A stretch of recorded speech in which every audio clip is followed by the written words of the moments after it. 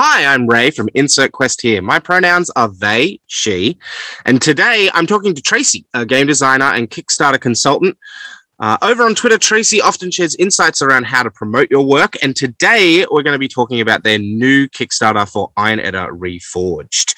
Tracy, it's a pleasure to have you on the show. Would you mind further introducing yourself for our audience? Of course, I would not mind. My name is Tracy Barnett. I am a queer non-binary game designer. Pronouns are they and them. I am coming up on a decade of doing professional game design, and I love to talk about all aspects of it. So I'm really thrilled to be here. Yeah, fantastic. So obviously, we're going to be talking about your Kickstarter in a minute, but I wanted to start off, as we customarily do here, by asking how you first became interested in making games and what your first forays into that were. For myself, I messed around with New World of Darkness fighting style merits, and then ran an actual play podcast for ages, and then was like, I'm going to make an Eclipse Phase intro scenario that's better than the original, because the original is too long.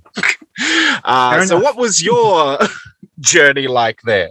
Yeah, so I never, ever thought that I was going to become a game designer. When I first was really getting into RPGs in my late 20s, and I played in campaigns through my early 20s and so on and so forth. But in 2009 or 10, I started listening to some of the first actual play podcasts and found out that other systems besides Dungeons and Dragons existed.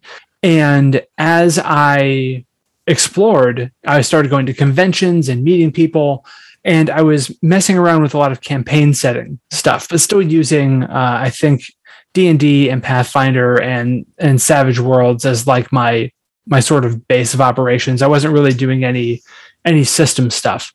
And then I was driving back from having visited friends on a long road trip. It was a 12-hour drive each direction. And I was doing it by myself. Yeah. And on the way back, I started rhyming words because there was a joke on Twitter about me being tall and long and lanky. And so like a D&D skill, I had ranks and lank. And I started rhyming it with ranks in tank and ranks in stank and ranks in bank. And before I knew it, I had all of these rhymes, and I was in the middle of a Master's of Education program at the time to be a high school English teacher. And I realized I was describing high school students. Like every one of those ranks was like, oh, it's that kid in school. And by the time I got home, I had made a really straightforward system for what became my first game, which I kickstarted and published, called School Days. I didn't tinker around with much stuff. I did a little bit of D&D prestige class work, but not a lot. And I literally just wrote my first game and then put a team of people together and ran a Kickstarter. And I just haven't stopped. Yeah, that's jumping in legs first for sure. That's how I tend to go about things. Yeah, I feel that. I was kind of like that with poetry a few years ago. I was like, yeah, I'm going to make a poetry board game, and then I'm going to write a poetry book. It's like, oh, okay. Wow. So obviously, even from the very beginning, you were very involved with Kickstarter. Like you went straight to it. Oh, obviously, it's not that unusual to be like, oh, I'm just going to go straight to Kickstarter. But it is interesting that you hadn't done really anything before. Often lots of people build up a lot of, what is the word I'm looking for? Almost like a portfolio of small, free or low cost things or supplements for stuff. So it's interesting that you sort of were like, I've written this game. Well, to Kickstarter we go. And it was also cool. A very, thank you. It was a very different time too, because this was 2012, right? Kickstarter was 2 years old, maybe at the time, I think. So it was a relatively recent phenomena. And I had a lot of sort of lucky things happened all at the same time. I'd been on Twitter for a few years, and I had been a blogger writing for a website called Troll in the Corner. And so I had articles that I was publishing about games. I was going to conventions and meeting designers and whatnot. And I was meeting a lot of people sort of in the industry. And I realized I was making connections with people who knew how to do things and who had experience doing things in ways that I obviously did not. And as I approached the entire thing, I looked at how you publish a game, right? Like, how does one do this game publishing thing? And it seemed that making a full-on game, like this was before lyric games were like a categorically a thing. It's before there were a lot of micro games around. And so in my mind, to make a game, you had to make a proper book with text that has been edited. You had to have an artist to do all of the visuals. You had to have someone to do layout. And I, at the time, didn't do those things. Mm-hmm. So it was like a logical set of steps in my mind. It was like, well, no, to make a game, this is what you do. And since then, Iron Night Reforged is going to be my 12th Kickstarter, I think. And I view Kickstarter totally differently now. I view games totally differently now. And I mean, for my second Kickstarter one shot, games that I make now that I write and publish all of myself and do the layout and everything, like One Shot was that same style of game. But in, late 2012, when I wrote it, there's no way I could have done that work by myself. So it's really interesting how the landscape of game design has changed and how expectations of what a game is and what you can do with them are all different. It's amazing. And I'm really glad that I have found a model. I found a niche that works for me. It's interesting you great. Say about how things have changed, because obviously we've seen expectations shifting, which you talked about, but we've also seen tools become more available, but also not just new tools becoming available. So like you've got things like Canva, but also there are other that's where I produce most of my layout stuff, and sometimes I love Canva. Sometimes I make entire games in Canva. Like I'll jot down my ideas in Google Docs and then I'll be like, and boom. Especially if it's going to be like a limited design product. So like I was trying to make something that fit in a brochure. I'm like, well, I don't want to write all of this in Google Docs because it's not going to, I'm going to get the proportions of like space wrong. And so, jumping into Canva, but you also have other products available as well. There are other like layout things that people are using, but also we see more game designers and stuff pulling on older knowledge essentially and tapping into to production methods from zine making, and obviously zine format RPGs are a big thing at the moment, enough to have a whole Kickstarter festival essentially focused around them. And so you see that interdisciplinary gathering of older skills being brought in as almost new from the perspective of RPG industry. Yeah, or at least they are more a resurgence than they used to be, because the methods of production have democratized is the wrong word, but people do have a lot more access to things than they used to. And so if you become good at making small games or concise games, what have you, putting it into a zine, zines are simple by nature, right? The original ones were like, you literally would cut out things from a magazine or art and you would photocopy it, and that's how you made the thing. And so the standards for production are just different if you say zine, and it doesn't have to be nearly as long.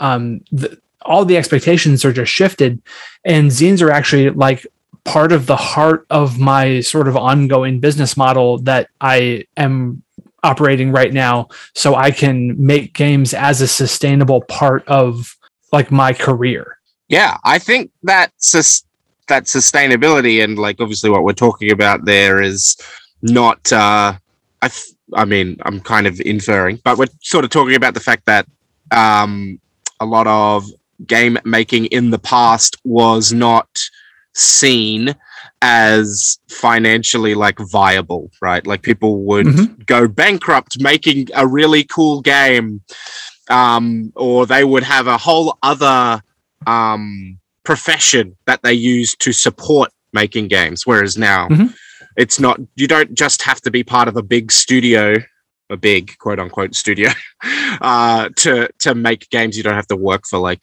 Wizards of the Coast or Paizo or whatever. You can be financially successful on your own, similar to what you're doing. Yeah, and that's not to say that I don't have, you know, freelance work that helps keep the ship afloat, right? I have an ongoing contract as a project manager and podcast editor with the One Shot Network, and that gives me a base of income upon which I can stand. But the whole setup that I'm looking at doing is basically a zine a quarter on Kickstarter, and they are deliberately run at a profit, right? I'm making sure that I make money for the time and effort that I've put into the design.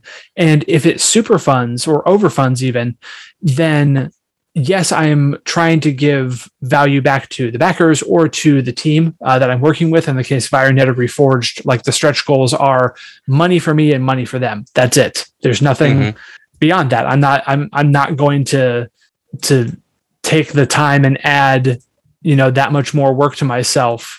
I actually really respect that when I see that on a Kickstarter, because I often get nervous when I see people being like, oh, we're going to have custom dice or we're going to add a whole new supplement. I'm like, please don't. I really don't want you to, one, go bankrupt, and two, fail to deliver on this Kickstarter because you got bound up in these other things. I think exactly. Yeah. I don't, unless it's something that you wanted to do anyway, if I'm planning my own Kickstarter or if I'm helping someone else plan theirs, I'd never advocate for someone adding extra work as a stretch goal, because I've seen too many projects get tanked by it. I've run into it as an issue in my own projects, and I know better than that now. Plus, this has to be something that is sustainable for me, right? It can't be a cycle where I'm going to get burned out on what I'm doing, because it's not like I'm in my early 20s and just out of college and living with 5 other people, which is what I did when I was in my early 20s and just out of college. I'm 40 years old. I'll be 41 in like a month and a half. I'm married. We have a 3-month-old baby. I was going to say, you just bought a house, had a child, right? Yeah. All of this. Which, congratulations. Thank you very much. And that's not, I don't want to be like the old person who's like, oh, you have to blah, blah, blah. It's this because of all these responsibilities, right? You know, these are things I care about, right? Yes, they are responsibilities, but I chose all of this, right? Like, I'm here because I want to be here, and I want to make games and be working in games as my full-time career. And I'm able to do that right now. It's a weird alchemy of that freelance work I mentioned. Plus I take other freelance jobs too, of, you know, my Kickstarter model of making a zine at a profit and then funneling people to my Patreon wherever possible. Like, it's a whole cycle of stuff that lets me make the kinds of games that I want to make when I want to make them, and do so in a way that can make a sustainable life for me and my family. Like, it's literally living the dream, but there's a special set of circumstances because my partner works too. She has a really good job that brings in a decent amount of money, and there's no way we could do that if we were both trying to do this, that we'd be falling on our asses. Like, yeah, no, definitely. And so I think that those are like really good points to touch on and good things to mention. Obviously, you've taken your skill set here and applied it to Iron Netter Reforged, which so Iron Netter is like a name that I have seen around for a really long time, and I've seen it go through like a bunch of different iterations. would you mind, first off, sharing what Iron Edda Reforged is, what it is within this lineage of Iron Edda, and then maybe we can talk a bit more about what the other Iron Eddas have been.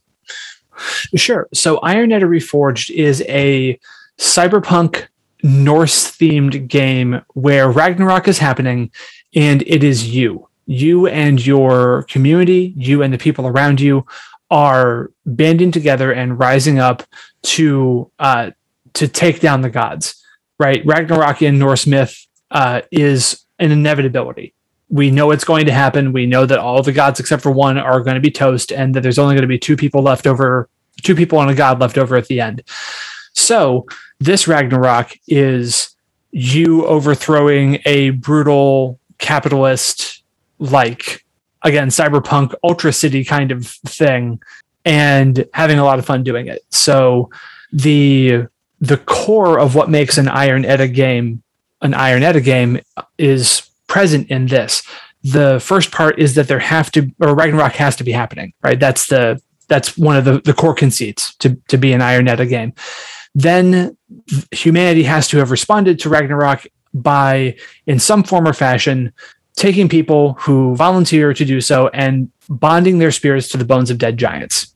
So they have to be bone bonded in the game, and operate them like mecha, and it's all really cool and epic in terms of scope. And then all the characters, everyone belongs to one of 9 warrior clans, and that's just to give sort of a consistent flavor to the setting.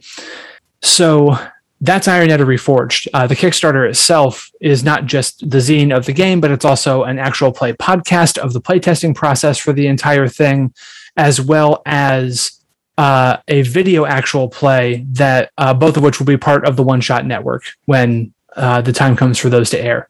So that's Reforged, sort of in a nutshell. So much. There's so much going on there. When I saw the Kickstarter preview, because obviously, while as of publishing this recording, the Kickstarter is live, but it's not live yet. We have a little less than a week. Oh yeah. Sorry, as of recording, we've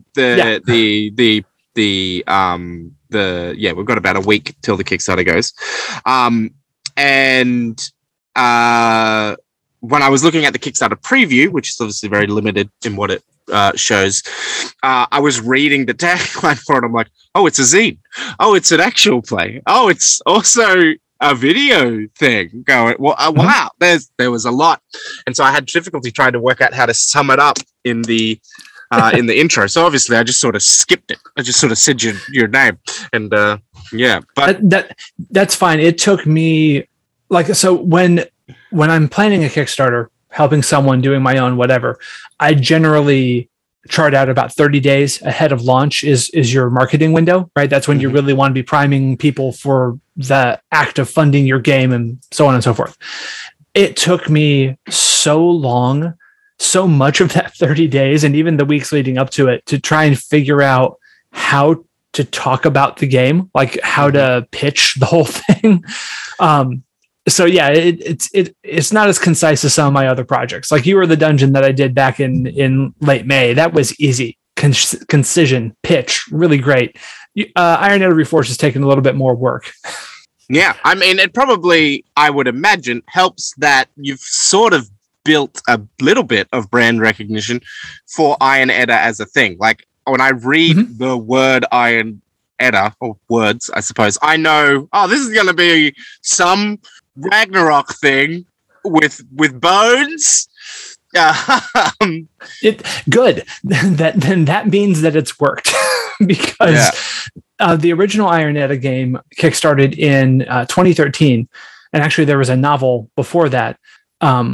So there have been 3 Iron Edda games, 2 written by me and 1 written by Paul Stefko, all of which were the results of successful Kickstarters. Mine and Paul's game came from the first Kickstarter because he was a stretch goal. And then Encoded Designs worked with me to publish Iron Edda Accelerated a few years back. So the first one, War of Metal and Bone, is based in Fate Core. I originally came up with the concept because I was a stretch goal on someone else's Kickstarter, and then that fell through. So I took the bare bones, if you will, version of the game and fleshed it out to be a full game. And then with Iron Edda Accelerated, I took the same concepts, but passed them through the lens of Fate Accelerated as it's seen in the more recent Dresden Files release. So that book is all rules inclusive, right? Everything you need to play is in the one book. For the first one, the conventional wisdom at the time was it takes a lot of pages to contain all the rules. So when you have a core rule book available, like Fate Core and the original Fate Accelerated, you just tell people to use that too. Yeah. Just say, look, the core rules are in this. Here's how it's different. And so, there are pluses and minuses to both ways of thinking. I'm glad that I have both versions out, because while they are ostensibly the same setting and the same tone and the same elements, mechanically and narratively, they pull different things out of what's happening. And I think it's really a lot of fun. And plus, doing multiple versions of the game over the years has helped kind of let it permeate into indie game consciousness. Like you said, you've, at least thematically, when I say Iron Edda, you kind of know what's coming. So good. That means that I can then riff on it and change the context of those elements, and it still has a chance to be really impactful, which I think Reforged is doing exactly that. Yeah. I'm very, very excited to see how it goes. What has it taken to plan for something like this? Because it's not just you're putting out a new version of Iron Edda. It's you're putting out a new version of Iron Edda that has a podcast attached to it, and there's also a video aspect to that podcast. Now that actual play, and I imagine sort of synchronizing those things together takes some work. It does. I am the beneficiary of both the years of experience that I have doing this kind of work, and the here's that silence thing that needs to come in. I am trying to remember what I was going to say, and it's completely gone from me. Oh, there we go. And the beneficiary of the fact that I get to be at home and not have my brain taken up by someone else's job all day, right? That's huge. It's huge. There's no way that I would be able to do this sustainably if I were someplace else 40 hours a week. And you might say, well, you're taking care of a baby. Yes, I am. But she is 3 months old right now. Her needs are very straightforward, right? There are a few things that she needs. It's like clothing and sleep and formula and playtime and love. That's a matter of course. You can think about a lot of stuff while doing those things as well. Exactly. And because I have often that time to making something this is a lot of just thinking about stuff, and very comparatively very little actually writing things down in my experience. Yeah, for sure. And because I had jobs before and especially worked retail a lot, I got used to writing in short bursts on my phone, right? Or when I could. So when it comes time to write, or when I have the mental space, even if I'm holding on to her while she's sleeping, I can have my phone up and Google Docs going, and I can be working on something, really whenever. And that's a huge, huge benefit. That's why I mentioned the experience, because I got really good at publishing small games. I got really good at knowing what I wanted out of a game, right? Like when I wrote School Days, the idea of how to structure a book took a lot of work to figure out, because I'd never done it before. I'd never looked at the game books that I used and thought about how to organize information and what parts do I want presented first and next. And now I've internalized that stuff so deeply that not only can I do it, I can mess around with it if I want to, right? I can play around with it and do it in different ways than I otherwise would have. So I've got a lot going for me. And then if you couple that with the fact that personality wise, I'm basically built for Kickstarter. Like I love the attention. I love talking about the things that I do. Like I am suited to do this kind of thing. So this current moment of what games can be is just right up my alley. It's ideal. Yeah, I hadn't really thought about that aspect before because I'm like, I also really like talking about what I do, but still, Kickstarter sounds terrifying to me. It definitely can be, because there's when I help someone with their first Kickstarter, especially, one of my primary jobs in that capacity isn't helping them look at the copy on the page and make sure it's good or plan out rewards. It's emotional support. Because running a Kickstarter messes with your feelings of validation a lot. Like, even though I'm seasoned at this, right? I'm an old hand at Kickstarter. I still hit launch and I'm like, okay, what if nobody backs this? Or what if it takes forever to fund? Or what if it doesn't fund? What if I've messed all this up? And I know that I haven't, right? Like I know that the things that I'm doing them because I like them as things, but I'm also doing them because I have a reasonable certainty of their success given past results.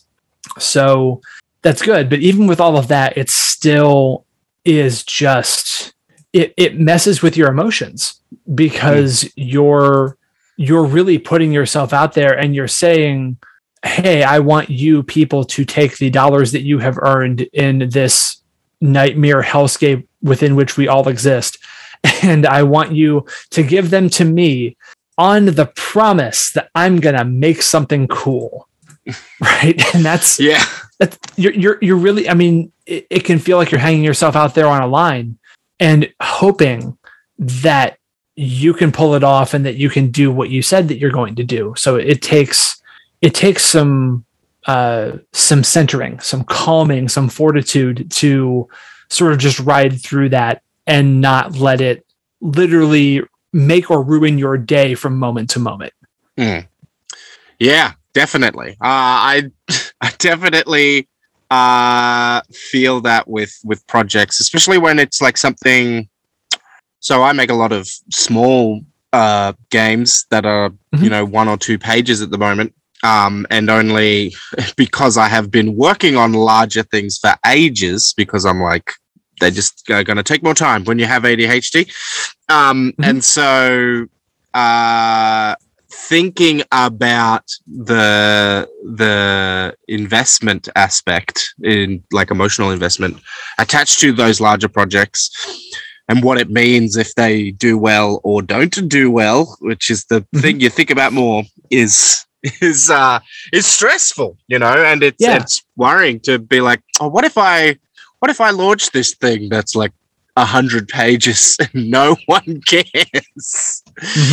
Yeah, it's its own thing. And it, like I said, I've been doing this for a while, and for the early part of my career, actually even up through the mid part of my career, I mainly functioned and was able to do this just because I didn't stop, right? Like I just kept doing the thing that I was going to do because either I wanted to, or I didn't see that I had any other choice but to do so.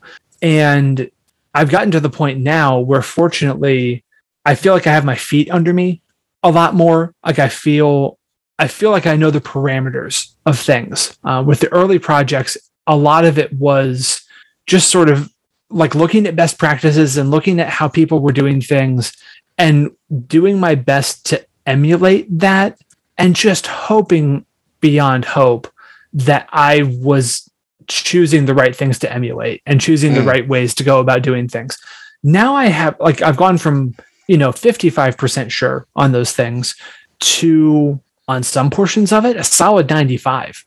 Especially if it's a single zine project like You Are the Dungeon, where it's literally just me and then the one artist that I'm working with for the stretch goal. That was simple by comparison, and it did really, really well. Combination of me and the game and timing. The goal was $3,000 and it raised $39,000 and change. Jesus. Yeah. And that's more than I paid for this car. Yes. Now big chunks of that were going to the production of the tarot deck that was the stretch goal. I said don't tarot deck would cost so much. I want to do a tarot deck of mechs for enemies for a mech game in the future. Where anyway, that's enough about that to understand the premise. But a tarot deck it's so much more work because the suits, there's more cards in a suit, and then you also have the art for the major arcana. Yep. Yeah. It's a lot. And so a lot of the money, or good chunks of that money went to that process. But it was still, it's me that had to write the game and get it out there, which I've done. The game was finished when I kickstarted it. That's, if I can do that, I try to, because that makes things so much easier. I had no one else to coordinate with for editing or anything because it was a really, really straightforward game. Like, it didn't need any eyes but mine. I think it was 2,000 words total. And a lot of that is lists of things. Yeah. Like, the actual procedural stuff is really, really easy. And then working with the artist to get the art, and then trusting the company that I'm working with to make the decks to print them when the time comes. Like, the moving parts are very, very minimal by comparison. So like for Ironetta Reforged, I was doing the podcast portion already. I had contacted my friends, B, Alex, and Jeff to ask if they wanted to do a podcast with me of the playtesting of Ironetta Reforged. And before I even knew when the Kickstarter was going to be, or if it was going to be a full book or just a zine or anything. So that process was already going. Like, we have done 3 sessions so far, all recorded. So then I just had to reach out to an editor to get that work done, because I knew that I didn't have the time or the bandwidth to sit down and edit another podcast, since that's part of my job for One Shot. And then for the video actual play, that is logistically going to be more complicated, but I have done a decent amount of streaming. We are not going to be doing it live. We're going to be on a call together that I will record using an overlay in OBS, just like I would if I were streaming. And then the videos, the VODs, are going to air later on One Shot's YouTube and Twitch channels. That's partially to keep the logistics much more simple, because it's easier for me to do a recording that I can potentially cut a chunk out if I need to go away from the camera, because baby. Yep. But also with the current environment on Twitch with the hate raids and everything that's happening, my cast are all people of color. Like, I wanted to do what I could to elevate those voices. And so I want to do everything I can to protect them from harassment. So we're not going to be live. That means that when it airs, I or other people can sit in the moderation seat and can make sure that, things the are chat going isn't devolving into exactly things are staying where things are staying where they need to stay. So that is a logistical hurdle that is going to be a little bit more challenging, but there are only 6 episodes of it, because that is going to be the basic arc of taking down a god you can do in 6 episodes or 6 sessions. They're going to be 2 hours each, and they're going to air in 2-hour blocks. So I only have to schedule this 6 times.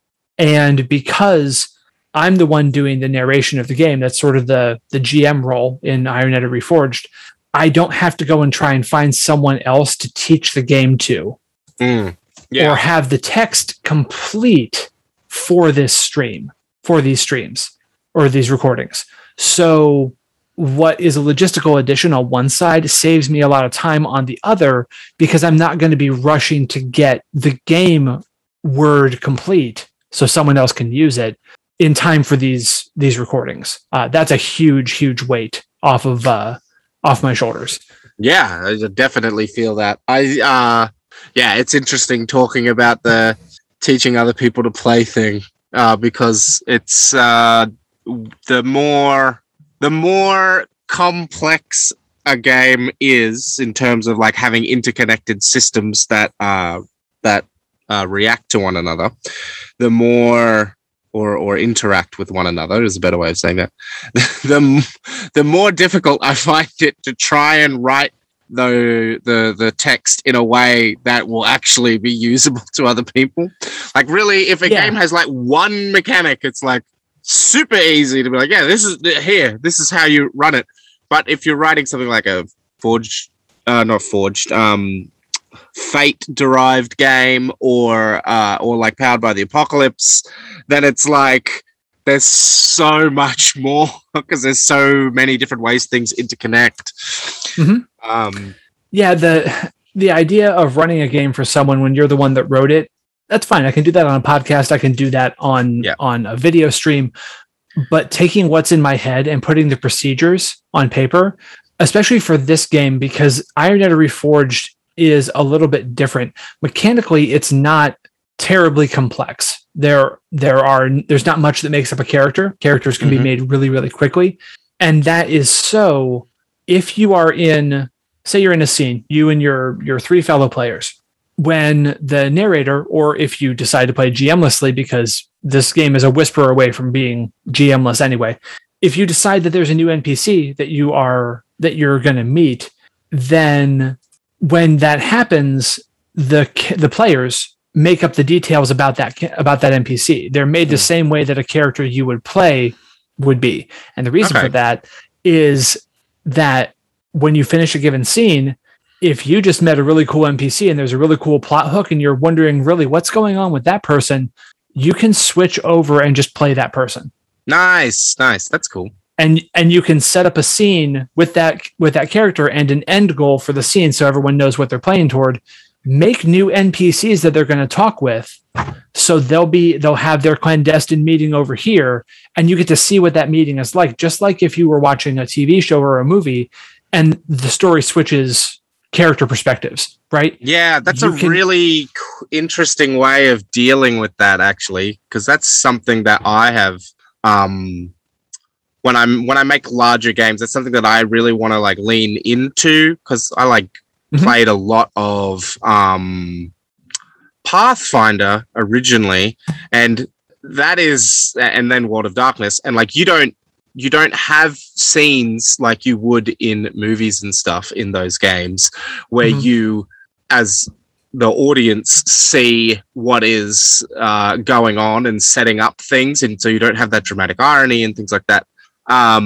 Whereas when you are playing as if you are the character, and so you only see the things your character can see, which is fine, but I really prefer games that are like, we the players are the audience of this, and we're also controlling a couple of the characters or whatever.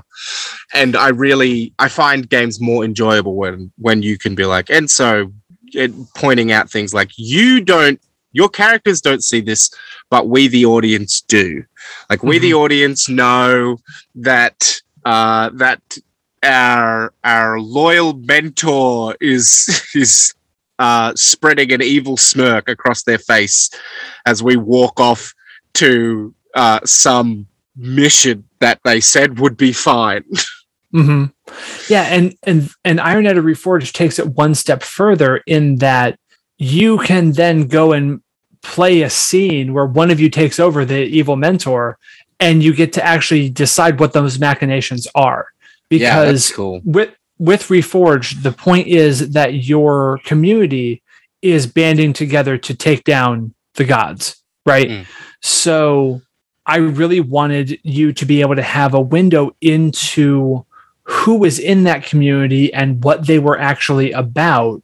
And by letting you play them and decide on their motivations, letting the narrative sort of flow into that and seeing where it goes, like that's huge for that kind of storytelling. And make no mistake, this game is a game that views role-playing games as storytelling.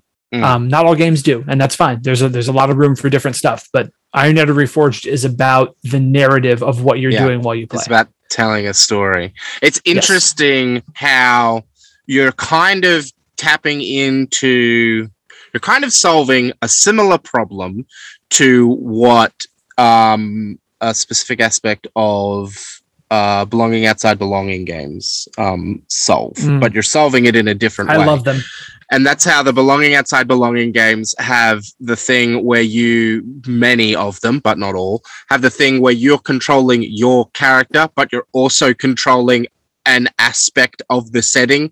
So to use an example, you might be playing the handsome space pirate, but you also might be controlling the evil space empire as a faction. And so like when something comes up relating to the evil space empire, you as the person that is also controlling that, like, sort of guide what is happening with that. You're sort of doing a similar thing a different way. Yeah, belonging outside belonging games I really, really like. Like Sleepaway is really close to my heart. I just really like pretty much everything about that game, and it's influencing a lot of my design tendencies going forward, because I really like shared narrative control, but I don't like shared narrative control in that someone just goes, okay, cool, you've got shared narrative control, have fun with it. Like, no, you need to have, you want some guidance. Yeah, it's the education background in me. There's a school of thought of teaching called scaffolding, right? Where the teacher is with you as a learner and is giving you information and is building you up, and then lets you on your own for a little bit to just go and do and explore until you run into a block again, and then they're back to build you up once more, right? And that's sort of the mindset that I have. I'm not going to be there to come back for players, obviously, because I'm not sitting at your table, but the book and the podcast and the video actual play series that you have maybe listened to or watched are going to tell you what you need to know to get to the point where you can tell these stories on your own. And that is the space where emergent gameplay happens, right? You feel confident enough as a player, confident enough as a group, where you are going to follow the rules that I've given you, but I have left room for you to make your own decisions and to experience things in a way that makes sense to you, which may be very different than how I would play it, but that's fine. I'm not at your table. It doesn't matter. I was talking about a setting element for an upcoming project recently with a friend who isn't really working on the project, but got them to look at it. And they suggested a use for a plot hook that I'd put in the book that I had never even considered. You could frame the bad guys as having been one of the escapees from the laboratory. And I'm like, how the fuck would you convince someone that was true in the setting? But also, I'm so excited to see someone try. And it was just a solution to a problem that I had never even consider trying. But it didn't really matter to them. They were just like, yeah, frame them as being one of the lab experiments. And I'm like, how? They're older than the lab.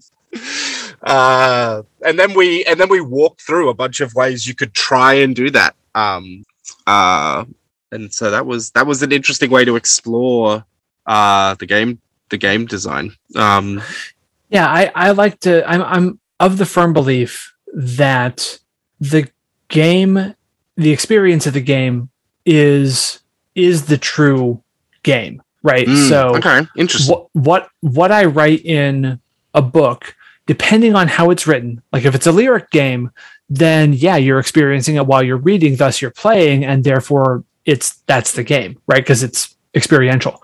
So you can engage with a game by just reading the text, and that's fine.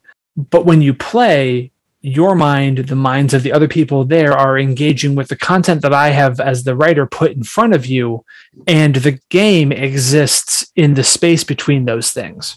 And all I can do is do my best to put together a set of procedures that make you able to functionally and enjoyably tell stories together for this type of game.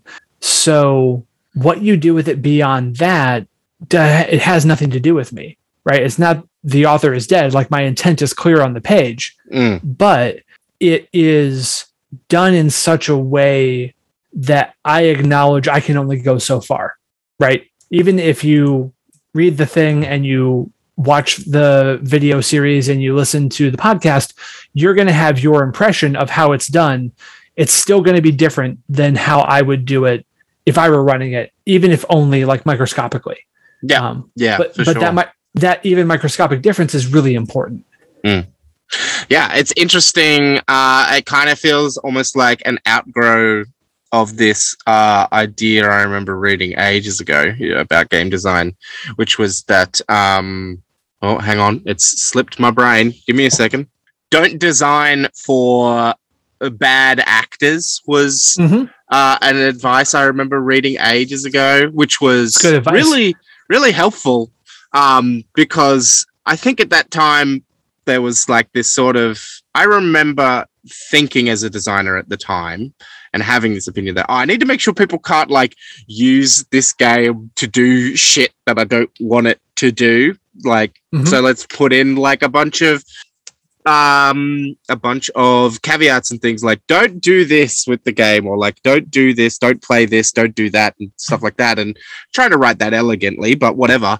And the point of like, don't design for bad actors is like, there's no reason to put into an anti-fascist game, like a game about playing resistance fighters in Nazi World War II France. There's no point putting in there like, you can't play Nazis, because that is willfully ignoring the premise of the game. Like, someone that wants to play a Nazi in that game is someone that fundamentally doesn't want to play your game. There's a bit of advice. There's a bit of like playtesting feedback related to this that a friend of mine, well, not a friend, an acquaintance, got for a game that they were making about playing supervillains. And they often got at the like open playtests that they did at like conventions and stuff. Oh, why do we have to play supervillains? It's like, because it's the premise of the goddamn game. Like, why do we have to play supervillains? Because the game is about playing supervillains. Like, yeah, that game is obviously not for you. And I think there is a little bit of room for doing work to keep bad actors away, which isn't like a mechanical constraint. But so Iron is Norse myth based, right? Yes, and as a person that used to do Viking reenactment, I fully understand where we're going. Yes, Norse myth is a hotbed of ridiculous, awful white supremacy, and so I'm doing everything I can with the premise of the game and the presentation of the game to say, hey, Nazi scum, this game is not for you, right? Yeah. That consists of it being a very anti-capitalist, pro-social, pro-community experience of taking down the gods that the appropriationist people claim are on their side and blah, blah, blah. So that the basic premise is automatically, no, this isn't your thing. The other things are making sure that there's a statement in the game that just very clearly says, basically, Nazi scum, screw off, right? This game is not to be used for any representations of white supremacy, bigotry, so on and so forth. And then with the help of a lot of help from a really good friend of mine, I made a brand new set of runes. So I have my own runic alphabet that look and feel like the Elder Futhark. I have given them names and meanings so you can use them for divination purposes. And my friend who helped me with this is a practicing pagan and sort of like amateur runic scholar. And so they're also all bind runes, so you can actually use them in combination to create magic spells. And it's also just a font that I made in Adobe Illustrator, and it's a character substitution, so you can just type and the runes come up. Yeah, nice. Yeah, it's really cool. And it means that I can have markings that look and feel like they are Norse runes, but they carry none of the baggage that, say, someone seeing the rune of Othala would be like, no, you're a white supremacist. Go away. Exactly. Or double Sowilo. Like, no, that's... that was what I was about to say. By when you're talking about the baggage there, you're talking about the fact that like runes have been appropriated by white supremacists and neo-Nazis and actual Nazis too, for use as various insignia and whatnot. Like a lot of World War II Nazi unit command symbols and things were just like really old runes and stuff, and so you have a lot of that association, and you can't just say, well, we're not using it in that way. And so I think that's like a really cool decision you've made there, to be like, well, can't really separate some of the runes from their history, and rather than be misconstrued, we're gonna make new runes. Which well, that, and also, so the original Ironetta games right now, they use the Elder Futhark because that's what was around. I had no conception of being able to do what I've done with a new runic alphabet. So one I'm going to be going back and revising the previous games to include my new runes and not the Elder Futhark, because while I think there is room for reclamation, and I think there is room for people saying, no, this is not the actual intent of the runes, we're not going to do this, and we're going to strongly advocate in favor of not doing this.